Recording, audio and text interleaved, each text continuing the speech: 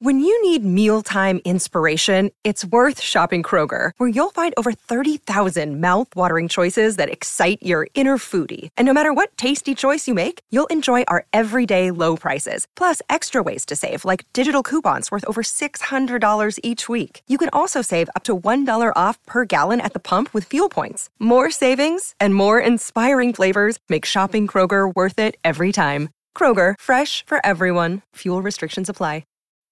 This episode is brought to you by Bumble. So, you want to find someone you're compatible with, specifically someone who's ready for a serious connection, totally open to having kids in the future, is a tall, rock-climbing Libra, and loves rom-coms with vegan pizzas on Tuesdays just as much as you do. Bumble knows that you know exactly what's right for you. So whatever it is you're looking for, Bumble's features can help you find it.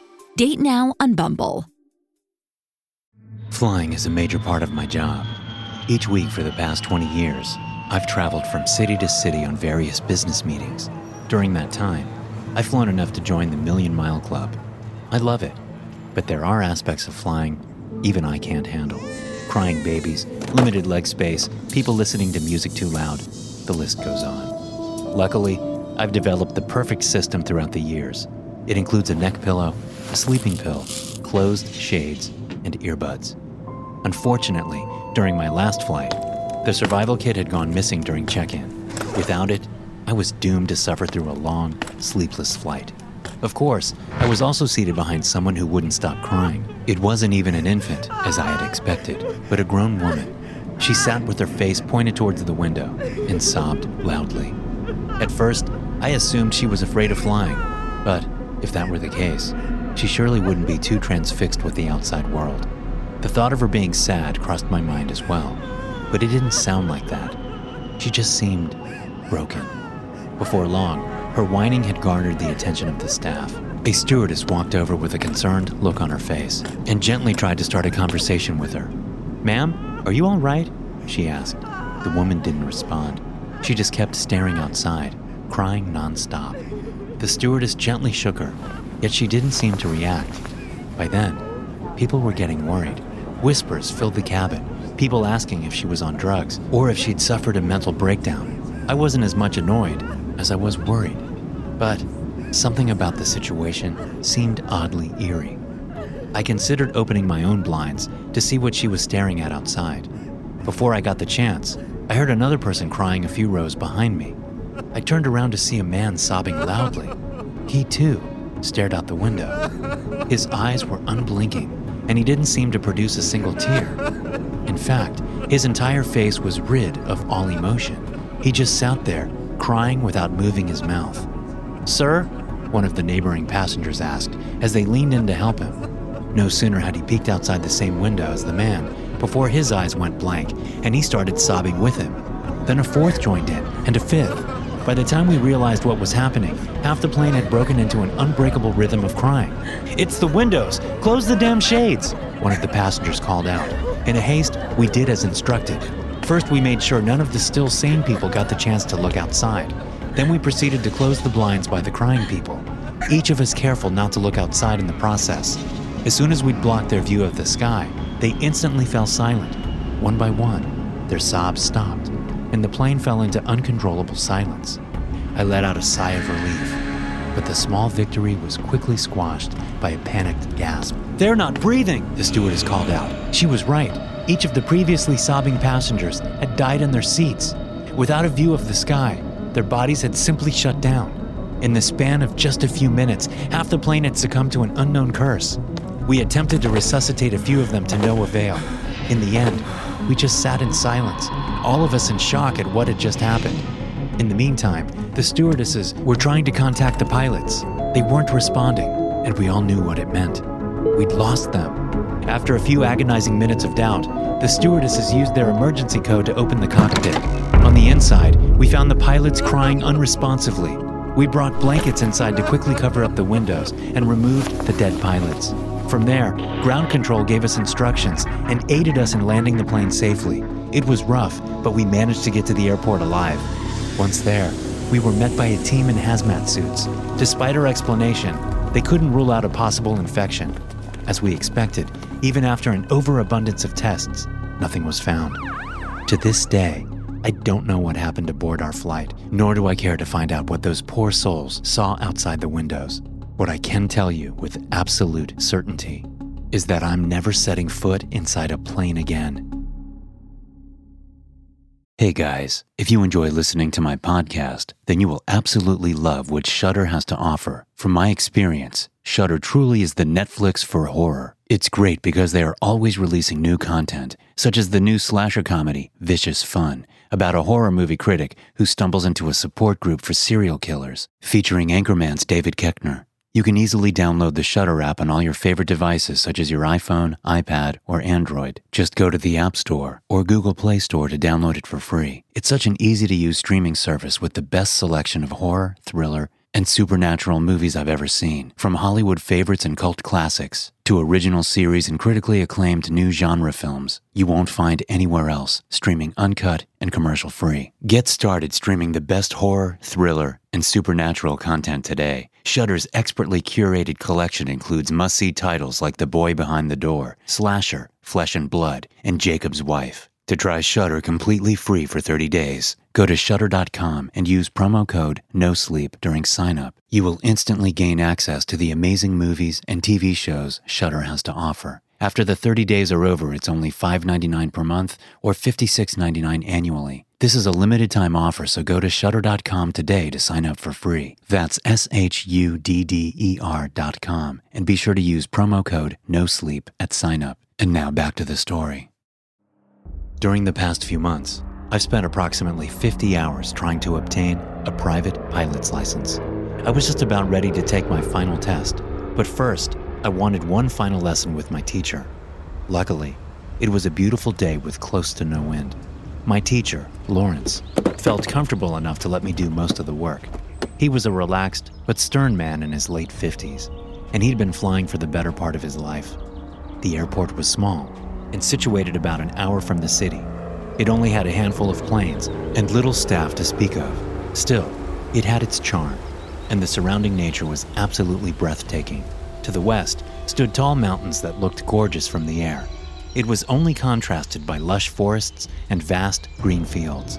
It was a beautiful sight to behold. Nothing could beat it. I started the engines. Before long, we were flying gently through the air. I'd gotten quite good at takeoff, and though my landings tended to be a bit rough, we always got back in one piece. As we hung in the air, I glanced over at Lawrence. He looked nervous and kept staring towards the western horizon. "Something's wrong, John. Put her back down on the strip," he commanded firmly. "All right, what's going on?" He just pointed towards the mountain range. A storm was approaching out of nowhere. Thick, gray fog poured from the mountains, approaching us with impossible speed. "What the hell?" "Just turn around. That doesn't look good." I did as instructed, but even our plane couldn't outrun the oncoming storm. Before we even started our descent, the fog had taken over the landing strip. "Don't worry, I'll take over," Lawrence said. He attempted to contact the staff back on the ground. There weren't supposed to be any further flights that day, but we had to make sure we didn't collide with anything on the ground. Alas, all we got as we turned on the radio was a mess of incomprehensible static. "What the hell is going on?" he asked, more annoyed than afraid. Despite the thick clouds, there wasn't much wind to speak of. He gently put us down, careful not to let the storm shake us up. As we landed, the fog had become so thick that we couldn't see 10 feet in front of us. He parked the plane and started looking for the rest of the staff. "Where the hell is everyone?" Lawrence asked. "Maybe seeking shelter from the oncoming storm?" I suggested. We ran towards the main hangar, which also contained access to the offices. As we got close, I noticed the number on the building was missing. In its place, someone had written a strange symbol that looked like random lines mashed together. "Did someone vandalize the hangar sign? Or am I having a stroke?" Lawrence joked, trying to brighten the eerie atmosphere. I didn't laugh. Something was horribly wrong. There weren't any planes inside the hangar, just scraps of rusted metal. By all means, it looked like the building had been abandoned for years. Parts of the internal structure had fallen to pieces. In addition, there were no signs of our team anywhere. We entered the offices. The power had gone out, and each and every room appeared barren. All that was left behind were a few broken chairs, some papers, and ancient posters still hanging on the wall. "This makes no sense," Lawrence said as he ripped one of the posters off the wall. The picture was faded, but it looked like a plane from the late 40s. The text was in a language we couldn't understand, just incomprehensible symbols similar to the hangar number. I picked up one of the papers. That, too, contained a string of weird symbols. It was clearly a different language, though it wasn't one either of us had ever seen before. It mostly resembled corrupted data printed onto a piece of low-quality paper. Before we got a chance to investigate the bizarre situation, we heard a crashing sound coming from down the hall. Something had broken down the front door. We rushed over, hoping to find another person. Instead, an obsidian black creature stumbled into the office. Its skin moved around, swirling, as if it were a liquid poorly forced into a humanoid shape. It growled and started approaching us with impossibly long steps. Without hesitation, we bolted back into the hangar. A dozen more creatures had wandered onto the strip, contrasting starkly with the pale fog. "What are we gonna do?" I asked. There were too many of them at the landing strip. The only possible escape would be by getting back into the plane and flying to another airport. "Get to the plane!" Lawrence yelled. We tried to swiftly move past the horrific, dark creatures. They were slightly slower than ourselves, but we'd still need time to get the plane into the air. We got the engine going and slowly started accelerating. One of the creatures had latched onto the plane on Lawrence's side. He attempted to push it off, but just a simple touch seemed to burn his skin. He let out an agonized yell and resorted to throwing his bag at it. When that failed, he opened the door, which finally detached it. As he let out a sigh of relief, another of the creatures jumped in through the open door and grabbed Lawrence. His skin burned and ripped from their bones, and the creature dug deeper into him. Knowing he could do nothing to escape, he simply unbuckled his seatbelt and let the creature pull him out. "Get out of here!" was the last thing I heard him scream. By then, I'd garnered just enough speed to take off. I had no choice but to leave him behind. With shaky hands, I ascended up through the fog, praying for a ray of sunshine to greet me. Before I knew it, the skies had cleared, and the fog had simply vanished into thin air. Below me lay nothing but the beautiful landscape I knew and loved, touched by the warm sun. Back at the airport, I could see the staff going about their day, as if nothing had happened. They seemed confused at my sudden appearance, and came running when I finally managed to land the plane. At first, they were furious because I'd taken off without Lawrence.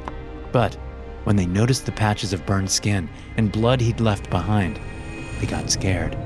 The police were called, but without a body, not any reasonable explanation to what had happened. They let me go. After a long round of questioning and a long investigation, the case died down. I've tried to come clean about what happened, but who'd believe me?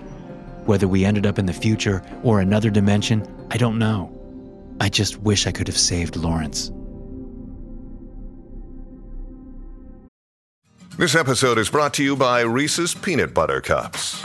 In breaking news, leading scientists worldwide are conducting experiments to determine if Reese's Peanut Butter Cups are the perfect combination of peanut butter and chocolate. However, it appears the study was inconclusive, as the scientists couldn't help but eat all the Reese's. Because when you want something sweet, you can't do better than Reese's. Find Reese's now at a store near you.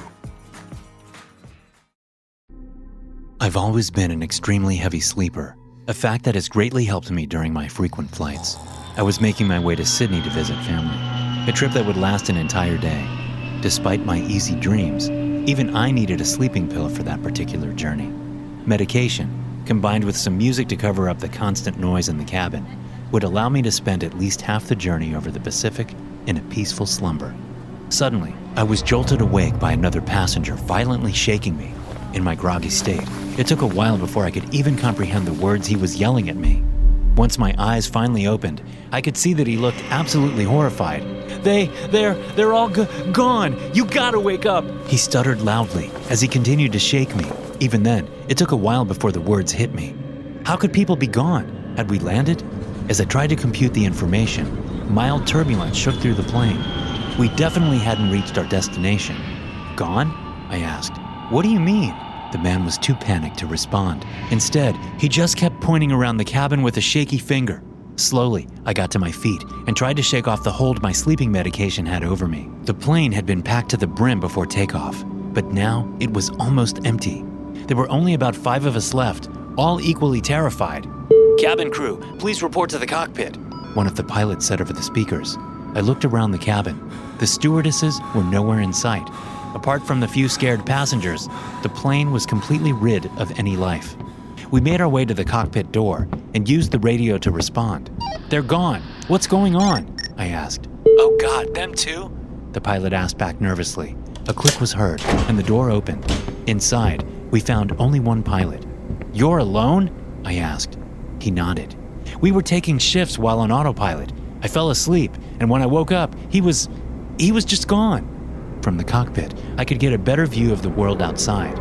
Below us were endless sandy hills. As far as I knew, we were supposed to be crossing the Pacific Ocean. Yet, all we could see was the infinite desert below. "Where are we?" The pilot took another look at the instruments. They were filled with numbers and blinking lights I couldn't comprehend. "The coordinates were last updated an hour ago, but we're supposed to be in the middle of the ocean. But it just doesn't make any sense. Have you made contact with the airport?" "No, nothing is working. I'm flying blind here with nowhere to land." The one thing I could recognize within the complicated cockpit was the fuel indicator. Though it still seemed plentiful, it would eventually run out. "How much fuel do we have left?" I asked. "We should have had more than enough to get to Sydney twice over, but I don't even know where the hell we are," the captain replied. The next few hours went by, and we gathered every piece of technology we had in a futile attempt at contacting the outside world. All the while, the fuel kept dripping down, a constant reminder that we were running out of time.